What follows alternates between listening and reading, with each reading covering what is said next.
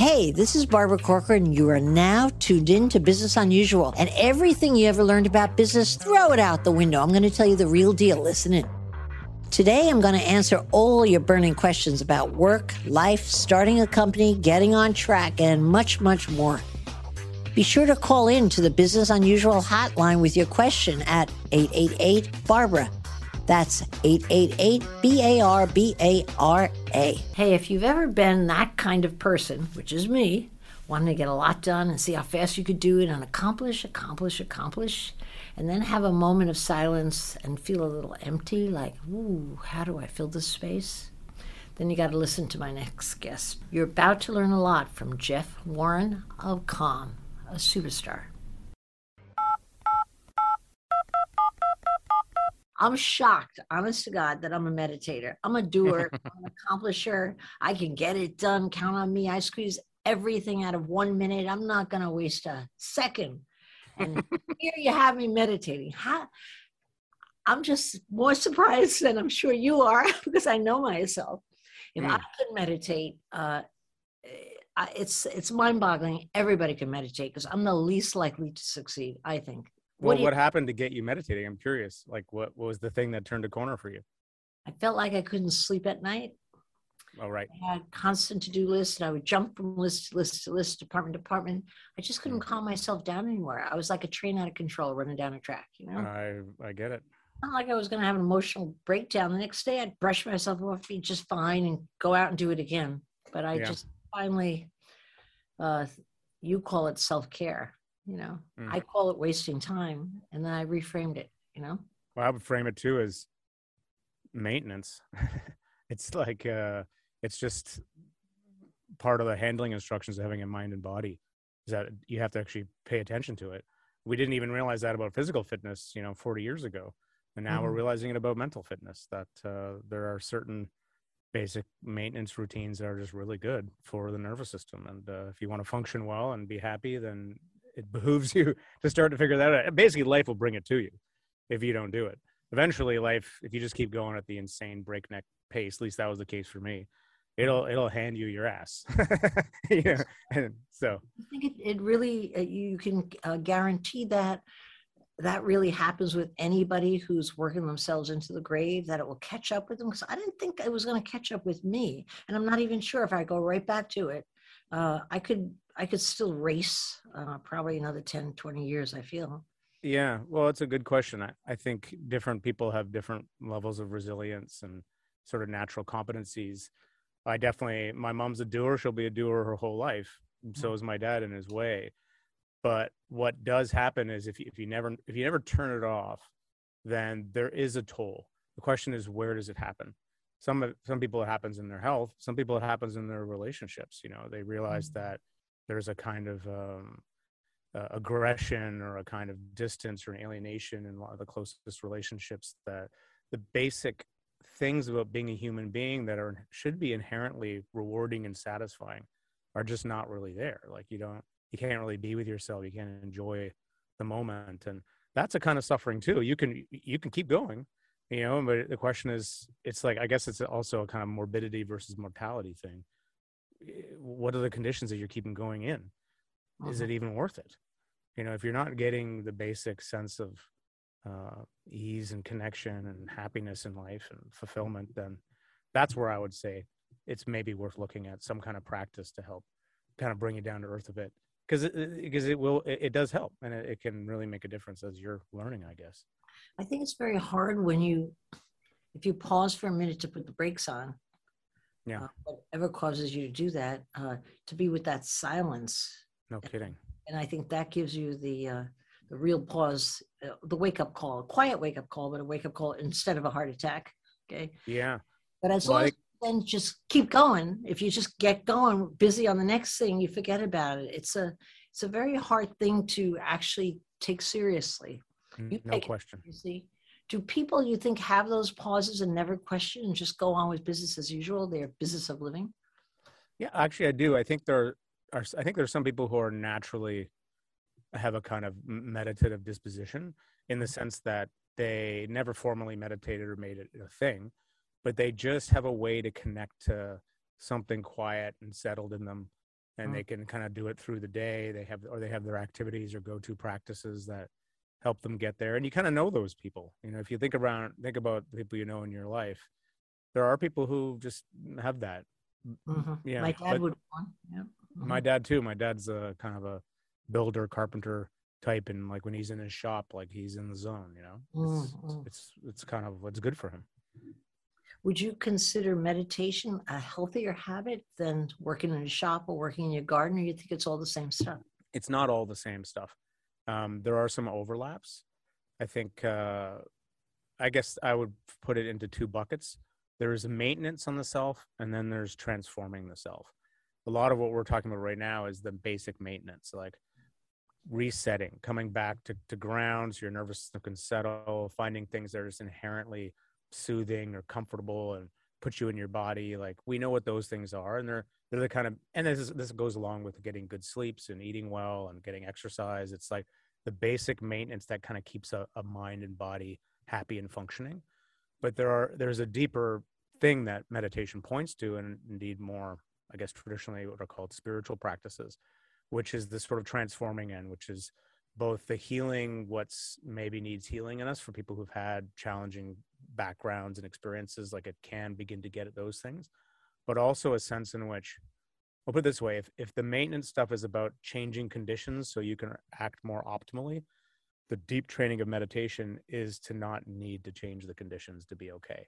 So there's a training and learning to be okay no matter what is going on, and a change that happens inside you because of that meditation brings. And you can't really say that about a lot of those other things, although they may do it in part. I would never generalize. You kind of got to take it on a case by case basis, but that's famously what meditation has been for humanity for thousands of years.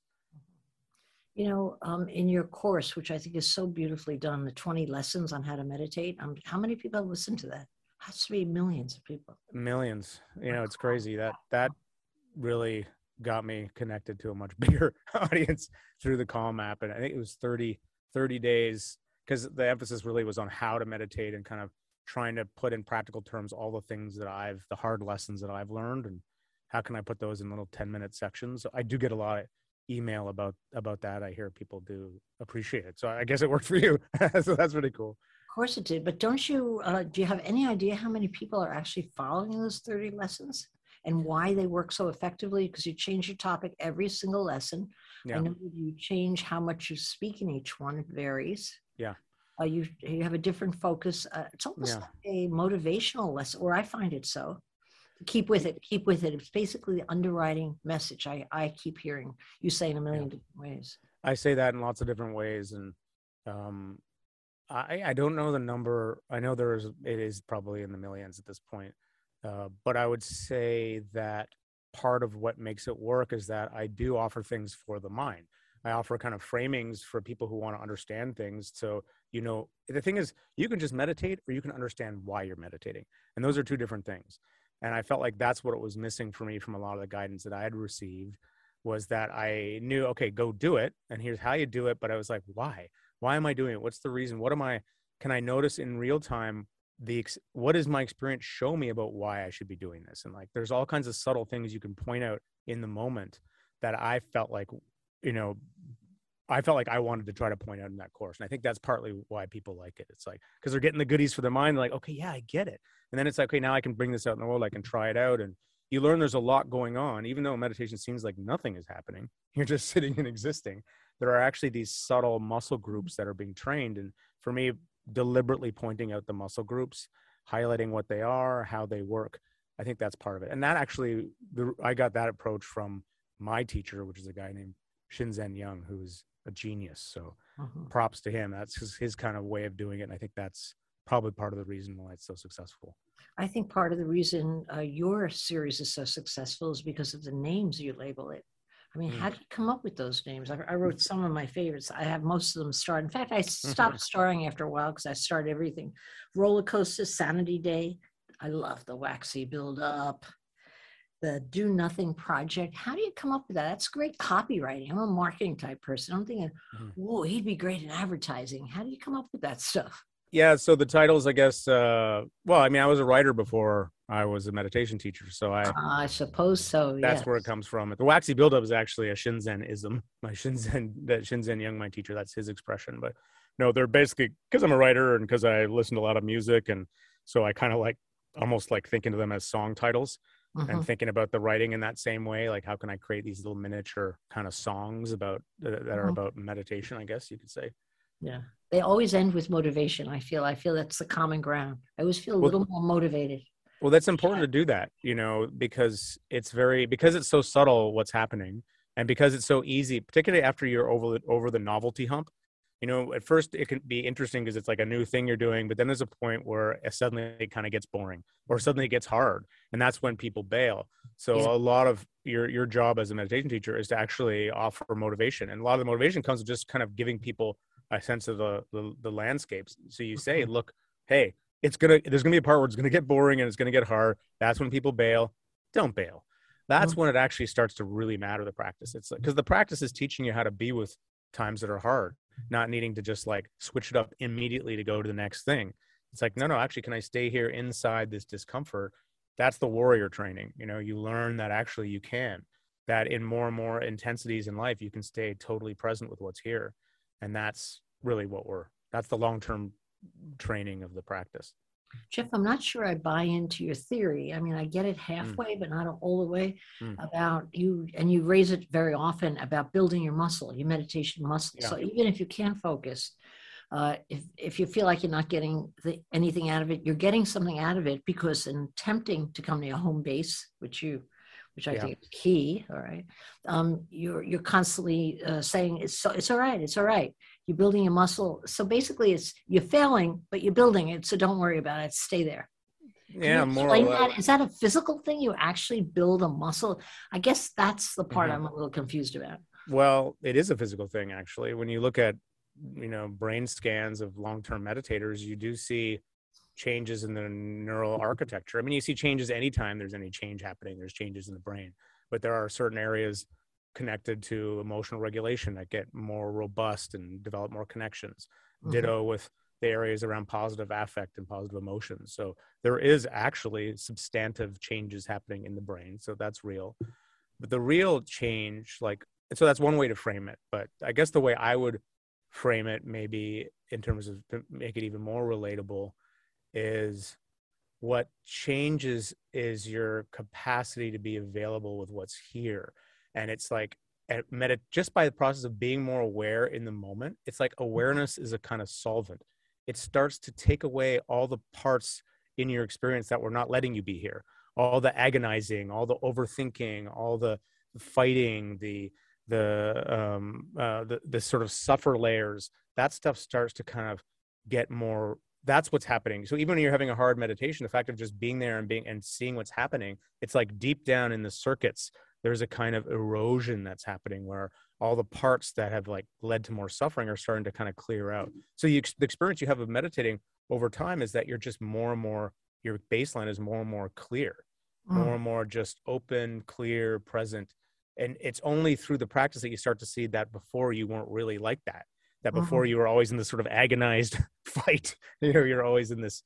And so that's what really changes. And so you want to call that building a muscle. I mean, there's different metaphors for it. You could call it in traditional Buddhism, they call it working through your afflictive emotions. There are different ways to talk about it, but I would say it's like the muscle you're building is the muscle of being present. And that definitely happens. It doesn't look like a bicep, but although what does look like a bit of a bicep curl is the concentration muscle. Mind wanders, you bring it back. Mind wanders, bring it back. At first, it's hard to do, but after you keep doing it after a while, over time, you find you can concentrate more easily. So it's like you have a kind of the neural architecture is more, allows you to stay in place more. So that's a kind of buildup. I have to take exception with you on one thing you've changed that I do not like. And I bet you could tell me where I could find it again. On your daily trip, which is just the right size, just the right stuff, and always seems to be just what I'm supposed to hear that day. With that, you used to have a background sound that was like, I guess in the valley, it felt like it was slight birds singing in the background. You've changed that. Do Oh you no, know? that's the setting. That's easy. That's just the setting you turn back on Really? in Calm. That has Whoa, nothing to do what with me. setting is that? I miss my birds I so much. They help me focus. yeah, I don't even know. I think if you go just to, I think, yeah, if Wow. you just search for background music or background sounds, there's like a nature sounds, there's like different, and that you can put that on underneath the practices for sure. Oh, thank And some God. people Because love can that I tell stuff. you, I love it. Every time I heard something, I could hang on to my home base. And when I couldn't hear the Hmm. birds, I was reaching for it. Oh, good. I thought I was ruined forever. Yeah. So Barbara, what have you noticed from the meditation? Like, why do Well, you keep coming back to it? it's like when you buy a new car, you notice that every same new car on the road, right? Or you have a Mm, child, you notice all the kids. Okay. But what I have noticed for myself is I get less hyped up through my day. I would mm, use not clear. I would use the word calm. I feel inside a little. yeah, I'm not trying to. I don't want to say I'm like the most calm person, but I feel a little calmer inside me, just yeah, overall. I more don't get regulated. caught up or hooked up as easily as I got hooked up. Even Yeah, things in the street or with people that might annoy me, I'm yeah, like, that's okay. I let it. It's like a water over me. I yeah. got a lot of work to do. Years ago, I wrote That's a the book. equanimity muscle, by the way. That's and you always use equanimity muscle. Is that really a muscle that you Well, develop maybe or that's just habit? the metaphor. That's Habit. the equanimity skill, the equanimity That's training, the equanimity capacity. yeah. You feel like you can't be blown over quite as well That's it. somehow. You're more Or you don't centered. even mind the wind so much. Exactly. Not worried about that. I was starting to say years ago, I wrote a book with who is now a dear friend, Bruce Littlefield. Mm, And I had an interesting experience. I was working with him for a year, and every 2 or 3 months, we wrote every day. mm. Every 2 or 3 months, he would call me and say, I'm sick today. He said, I can't write. I knew he wasn't sick. He just needed a break from me. Well, I would show up at his house and ring his doorbell, and eventually he'd be writing with me within 20 minutes, right? Mm, One time I got so upset when he called over. I was like, blah, blah, blah, blah, blah, blah, really like letting him have, which isn't really my style, but I was so intense. And he just, instead of talking back, just looked at me and said, okay, okay, okay. I went home that night. I couldn't sleep. It drove me crazy. What's the difference in that guy? He had been meditating.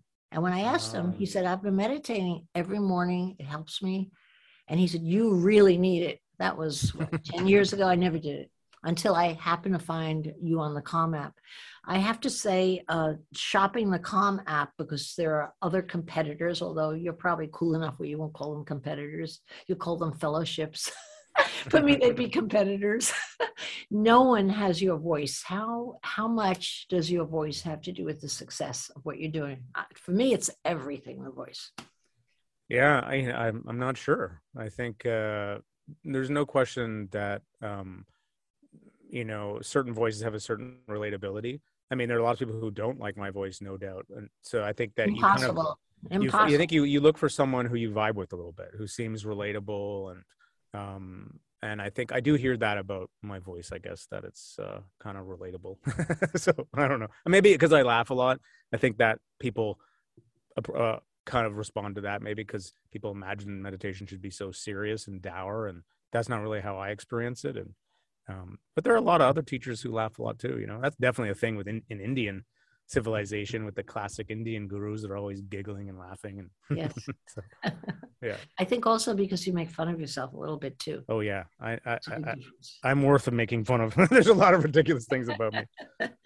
So, how has the attitude of the public changed? I feel like it's been radically changed, but not to the degree that working out is now part of our everyday culture. Everybody wants to stay in shape. But I remember always thinking that people who meditated were kind of out for lunch, Yeah. a bit long hair, kind of weirdos. Yeah. Has Yeah. that changed or does that still hang around? It's definitely changing. And I Mhm. think there are still certain, I guess, judgments about the culture of meditation, but we've seen, in the past 10 years and every year more than ever. I mean, the pandemic really brought it home that mental Mhm. health is so important. So you're seeing this enormous uptake Mhm. in the culture. So not just in the apps, but there isn't hardly a police department, a fire department, a corporate culture, a school that doesn't at least understand or pay lip service to the principles of mindfulness in some way. And now there are all these trainings that are happening in all those different settings. So yeah, it's interesting. We're not quite where we are with physical fitness, but I wouldn't be surprised if I mean, there's no question they're already beginning to integrate it into schools. So Mhm. just like you have fitness in schools, you're going to have mental fitness. mental emotional fitness in schools, and that's starting to happen. And so I think in 10 years it'll be even more integrated into the culture. I hope it is, because we need it. We're kind of like pretty uptight and wound up I think in it's general. typical of the social question today. If you're in decent shape, people say, what do you do to work out? It's like, where do you go to school? That kind of thing. Yeah. Nobody's ever said, I've never heard a conversation. I wonder if it could really go that far, where, what do you do to meditate? I wonder too. I think the question would be, what's your practice? Because there are practices. Practice is the larger category. And you can get some of the, if not all of the benefits, a lot of the benefits of meditation from, say, a very slow, like a Tai Chi, slow movement practice, or like a yoga practice. Or there are ways of, especially once you understand the skills that are being built with, or the muscles, or whatever your metaphor within meditation, you can kind of activate those deliberately when you're doing these slower, more deliberate other kinds of practices, so that you get, like when you hang out with like old school martial arts, masters, they got a lot of the same kind of meditation chops as like your classic Zen teacher or something. There's some vibe that they have that's similar. So there's definitely an overlap in those trainings. So I don't think you have to be doing a seated meditation, but the question of, what's your practice? What do you use to kind of to connect more deeply to your life? That will be a question people will ask each other. And that's what I try to talk a lot about with my Conscious Explorers podcast and other stuff that I do, because I'm really excited about that idea. Mm-hmm. Do you think the commonality between each of those things is being in the moment? Yeah, one of the commonalities is, that's probably the main one, is like being in the moment, but being in the moment with equanimity, meaning you're not trying to fight with how the moment is. You don't have a subtle agenda around manipulating it or changing it. You're not trying to push something away. You're just opening to the full reality of what's here in this kind of brave way. That is definitely, I would say, it's part of the common core. And then probably also a kind of concentration piece too, where you're kind of getting in flow, or you're getting in the zone.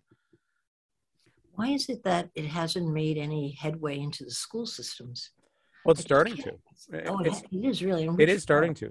Yeah, no, it definitely is. I hear all the time about different initiatives that are happening in high schools and elementary schools. And I used to do stuff with this group called IB.me that did all these teen retreats, and they've been getting more and more stuff going on for them. And so it is happening, but it's just, it takes time to change the culture. And people are suspicious of it because they think it's like a religious thing, and it's been framed in as a religious thing. And it doesn't mean there isn't a spiritual component to it, but the bare bones of meditation is, it's just, it's fully secular in the sense that it's just something you can do with your nervous system, just like exercise is something you can do with your nervous system.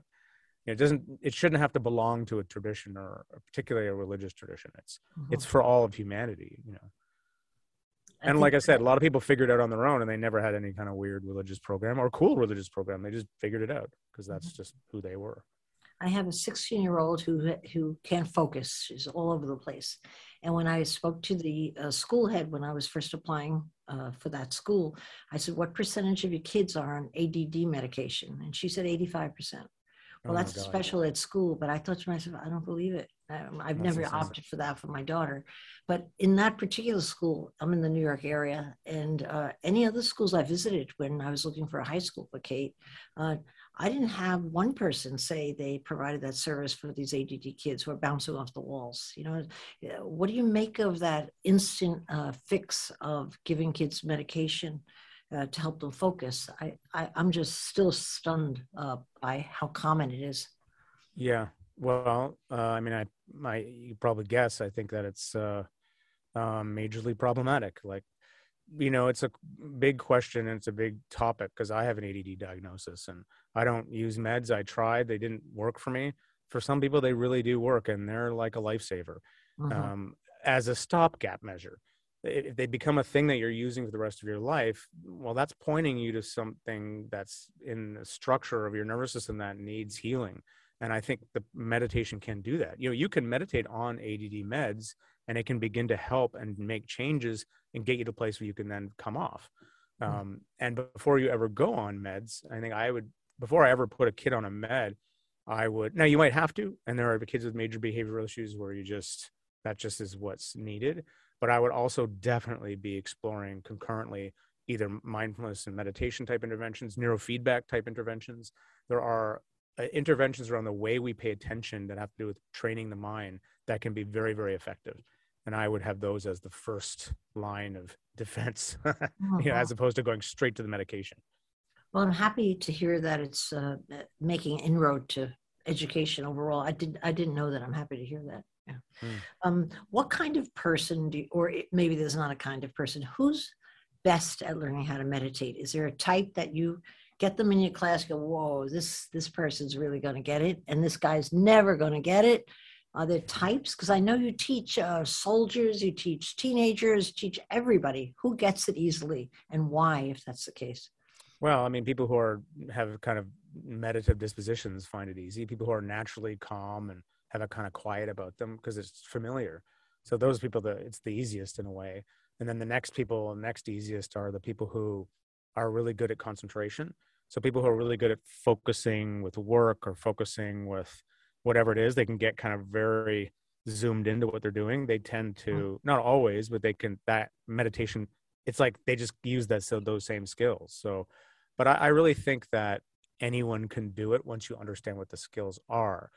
Like, I'm a perfect example. Like, I was never someone who was a really great at concentration. My wife's better at concentration than I am, but I can sit down and just become aware of what's going on in my experience and see, oh yeah, there's all this strivey, effortful, stressed out energy that I'm actually pushing along inside me without knowing it. It's like I'm continually moving that ball along, and I can just go, oh, I don't need to move that ball along, and just stop doing it. Not because I'm good at concentrating, but because I'm good at being aware. And I just learned that through practice, and anyone can do that. And I mean, you got to realize that if you're someone who's got a lot of thoughts or is kind of agitated or jumpy, it's not like you're going to totally transform into a different person. It's the training is learning how to be okay with that part of you. And then in the noticing and being okay, it just happens to lessen. But for those people, they're going to have the hardest time, but they're going to get the greatest reward in some ways, because that's the contrast between what they get when they come to a little more settled or calmness or sanity and how they are normally is going to be huge. And they're going to be like, oh man. Yeah. But there is a certain amount of, there's a little bit of training there. There's a little bit of learning what you're doing and being okay with that. It's going to take time and being patient. And I noticed you were working with Shawn Mendes. Now there's a guy. Tell me he doesn't need meditation. He looks like the calmest guy in the whole wide world. Yeah, he is a very calm guy from what I know of him. He's a wonderful person. He really cares about his fans. It's interesting getting to spend time with him. But like everybody, he's got a certain amount of self-consciousness, as you would be if you're a public figure, all those eyeballs on you all the time. And he has challenging, no doubt, inner narratives and gets anxious and feels awkward. And so the practice, I think, really helps him. He's actually a good natural meditator. He just had a knack for it, kind of, I guess he's got that disposition. But I mean, I don't think there are very few people who can't benefit from it. I would almost say there's nobody who can't, because it just helps you just be more yourself. When I started, I was thinking for myself, I'll give it maybe 5 lessons, and 10, and 15. Now I've listened to you twice. I'm on 21, I think, a second time around. But how long would it take them? Like, if somebody wanted to start meditating, what's the longest amount of time you took for anybody to make headway, for an individual to make headway? The difficult clients, the difficult customers. Yeah, that's a good question. It's so variable. Like, there are some people who, on the very first time they sit, they notice a big difference, but then they may not be motivated to sit again. So, but I think, I used to run these Way of the Consciousness Explorer classes where I would just take like 20 or 30 people. This is in person. Now I do the bigger retreats, but I would get to know people over 7 or 8 weeks. And I would say, I don't think I had met anyone who wasn't able to make some headway in that time, who wasn't able to get something out of it. How many? That would be like a 7 or 8 week course. And I would say most of them were making headway within if the thing is, most of them are doing it within a couple of weeks or even within 1 week, especially if you're doing the practice every day.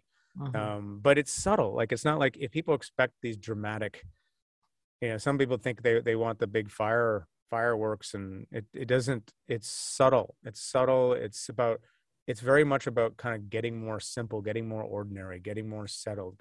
It's like, sometimes I call it the beautiful ordinary. It's like you realize that just being here in this place, in this kind of simple way, is actually kind of nice. And that's the thing that comes online with meditation. It's the noticing that it's kind of nice here. It's okay. Like, I'm okay. I'm actually feeling kind of at ease in my body. And it's not like I'm, floating 6 feet to the ground, or I'm suddenly enlightened and I'm like merging with trees and things or whatever. It's more just like, it's like how you feel after a long vacation where you just, Mm. you're more, you know, Or you're a enjoying massage. what it feels like to walk. You got like your body feels good. Mhm. Yeah. Do you meditate with your wife? We used to. Now with the childcare, it's hard because we trade off, you know. But sometimes at night we do. I'm trying to get her back into doing it. She's kind of come off the wagon. I came off the wagon for a while, but then I got back into it. But you know, that's hard when you're a parent. It's hard with everyone, but being a parent, especially with two, I got a little toddler and I got a new baby, and it's crazy. They're so high maintenance. Yeah. I thought your new baby was still to be born. No, he was born. Oh, Sasha born 3 weeks ago. when are you going to teach Sasha how to meditate? He's teaching me. This is one mellow baby. He's my first one has got a lot more. He's got a lot of juice, and he's a lot of equanimity for dad is required in handling this guy. But the new one, he's chill. So I just sit with him on my chest, and it's like he's meditating me. It's like having this big cat purring. So, but and I think the way parents do it, the best way for a parent is just you try to model being sane and grounded around your kid, and that ends up being really the best training. And then then you can kind of thread in stuff around, and I'll be interested in for when I start to do it. They have to be able to understand, but starting to thread in basic things about stopping and what it feels like to pause and maybe take a few breaths and and like just basic social emotional stuff. I think you could start to thread that in. But I wouldn't make a kid sit still and meditate until, I don't think that's good for a young kid. I mean, they should be, their meditation is living, is moving around. Yeah. They don't seem to have a problem being in the moment. How did you discover Exactly. meditation? And may I also ask you, you alluded a few times that you had a difficult time being successful, staying with anything. Was that because of the ADD? And when did you have that change? When did you find meditation? Yeah. I mean, I kind of all the above. I was a insane party animal. The idea of meditating You seemed don't look like a party animal to me, not at all. This is my 20s, you know. So I was just like a adventure junkie, adrenaline. I did all kinds of crazy things, and that's what I liked. I liked living full on in that way, and the idea of sitting and meditating seemed insane to me. But I was not regulated, you know. I was always go, go, go, more, excess, excess, and that includes, you know, in all the bad ways. And so I got really screwed up, and I realized that I was never really, that I was moving all over the place, but I wasn't really present for anything. And I wasn't connected really in my relationships. I just was, and I actually was kind of unhappy. Like I partied all the harder because of trying to hide the feeling of that I wasn't all that happy. And so I was a journalist at that point, and I started to, at that point I'd gotten an ADD diagnosis, and I wrote a book about consciousness and all about how more the science. And I started meditating for that. And that's when I really started to see, oh man, you're not even that happy, dude. You're, you know, you're just this like overworked, overthinking, neurotic, you know, ADD fruitcake. It's time to like, you know, try to do something about this. So that the sitting really, it did something. It made me calmer. My relationship started getting better. I felt happier, but it wasn't easy. You know, it went in waves, you know, to be honest. There's times when at first it was like kind of novel. It worked. At first it was hard, and then it kind of broke through and it got easy for a while. And then there was a few years where it was really easy, and I was having all these big changes happen, and I could see I was getting some of the special effects you hear about kind of in the mystical thing happening. And I was like, oh yeah, I'm getting it. And then everything fell apart again. Because what happens when you do a long-term practice is, you know, it's like I said about the awareness kind of being like eroding stuff. It starts to go down and get deep in there, and all the old stuff that you're maybe trying to hide from or didn't want to feel or don't want to look at, things about you that you maybe don't like, they come up, and you start to feel those things, and you have to kind of deal with them. And that's not easy. And that was a hard time for me. There was a few years there where the sitting was more challenging and my life was more challenging. It felt like my life was more challenging after having started meditation than before. But it's like, you know, it's like two steps forward, one step back. That's what happens. And so now I could say, you know, it's just a lot of that is in the past. I still have challenges of dysregulation, especially with parenting and everything. But the practice is just like indispensable. It's like I say it, my metaphor is it's like taking my what is it? It's like taking my insulin. It's like being diabetic. If you don't take your insulin, the system goes all out of whack. Well, it's like meditation's like my insulin. I take, because also I got a bit of the bipolar too. I mean, I'm a full crazy person. So if I don't do the meditation, I start to get more emotionally all over the place, more kind of crazy and hypomanic and just like a pain in the ass to everyone and to myself. But then I go back to sitting and things just get more sane and more regulated. And that's why it's so valuable. And then my relationships get better too. Jeff, you said you when you discovered things by meditating the second go around, you found out you had to do something about it. Maybe I paraphrase. Is it an action step you go and do, or is it a matter of just sitting more and accepting more? It's both. Yeah. It's both. It's a great question. You're asking a really deep question, because how do you help yourself? And there's sort of this paradox. There's sort of two parts to it. The deepest way you help yourself is just by not trying to, quote, help yourself, by just being with what's here, not going into fix it mode, doing mode, because that's just more of the same, but actually letting yourself open and accept and be present with all the hard stuff. And that act will actually start to clear through it and work through it. So it's hard. And having said that, there are times when that's really, really hard to do. And it really is helpful to have support, meaning a therapist, meaning some kind of body worker or one-on-one meditation teacher, someone who can kind of help you work through some of that hard stuff. And that is then a more active doing. It's like trauma work, for example, or things of that nature, or like working with a therapist. And there were times in my life where I needed that. I couldn't just sit and be with what was going on because it was too crazy. But now I have I'm kind of more of an extreme situation because of these different mental health diagnoses. I think I don't meet people like me that often who have it that intense. Most people have some intensity, no question, and some challenges, but I required quite a bit of work. But maybe I'm generalizing. Maybe a lot of other people would too. I don't really know. Sometimes it helps to get some extra support. If it feels like just sitting with yourself and opening feels freaking impossible, then why wouldn't you get a little extra perspective and help on it? It's just like, it's the same with a physical challenge or physical injury. It's common sense. Tell me about your Do Nothing Project. Another good label. Yeah. So the Do Nothing Project is when I started something called the Consciousness Explorers Club. That was like an in-person meditation group here in Toronto, and we met every week, and it was awesome, and it's still going strong. And it's happening online now after the pandemic. But I moved for a while out of Toronto to this smaller town, and I missed my community, so I started a Monday night. So it's Sunday night. So the Conscious Explorers Club is Monday night. Do Nothing Project is Sunday night. I basically go onto YouTube at 8 p.m. Eastern Standard, and like 150 people or however many, sometimes more, sometimes less, they come join me. And then there's like a bunch, maybe another 1,000 will watch it later because I put it up on YouTube. And we just sit there and I just guide a really dead simple 25-minute practice. And the whole idea is it's kind of tongue in cheek. It's not trying to make it into any big teaching. I'm burned out, tired at the end of the day. I'm not interesting. I'm just sitting there with my eyes closed. It's the worst piece of internet viewing experience of all time. That's why people keep coming back, I'm sure, right? But people come back because it feels good. You sit there, you close your eyes, you sit there, you do nothing, or you do like guided practice, and people feel more connected. And now it's about the community. Now people are, there's regulars, everyone recognizes each other, and it's like a little shot of sanity at the end of the weekend to get you prepped for the day. That's how I think of it. And I put them they're all on YouTube somewhere. Do you think people learn better by watching, or is listening just as good? I think it's both. I think it depends on the person a little bit, but definitely you do learn by looking, because you can kind of, you kind of tell when you're around somebody you can watch their body language, they're more settled, and it kind of helps you get settled. So we're social animals. So I think that's part of it.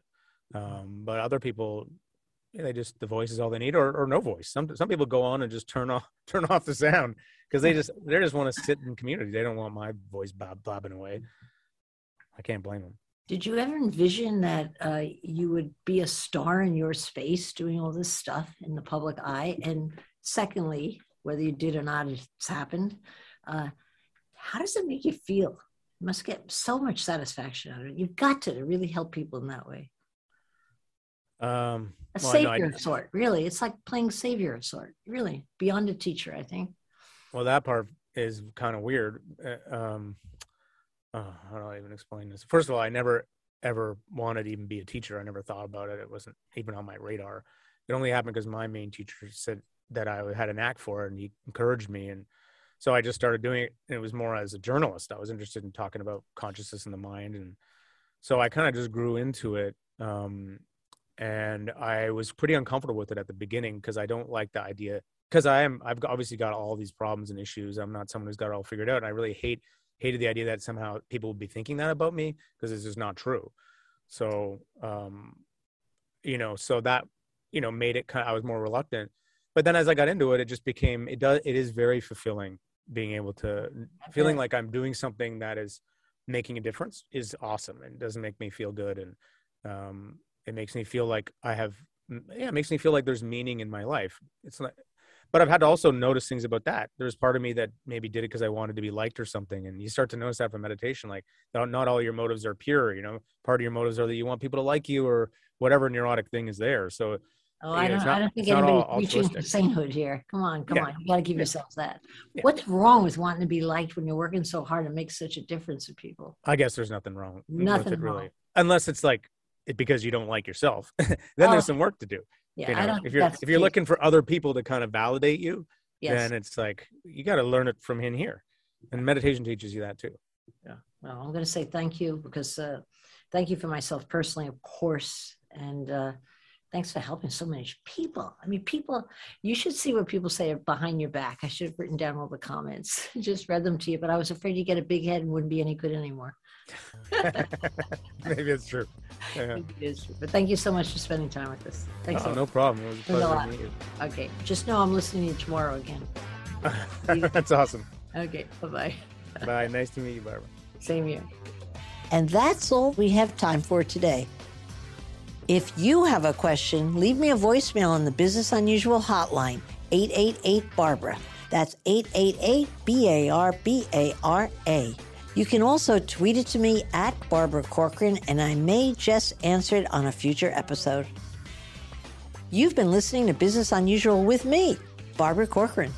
Come back next week to hear more steps and missteps I took on the path to success. Search and follow Business Unusual on iHeartRadio or subscribe wherever you listen to podcasts.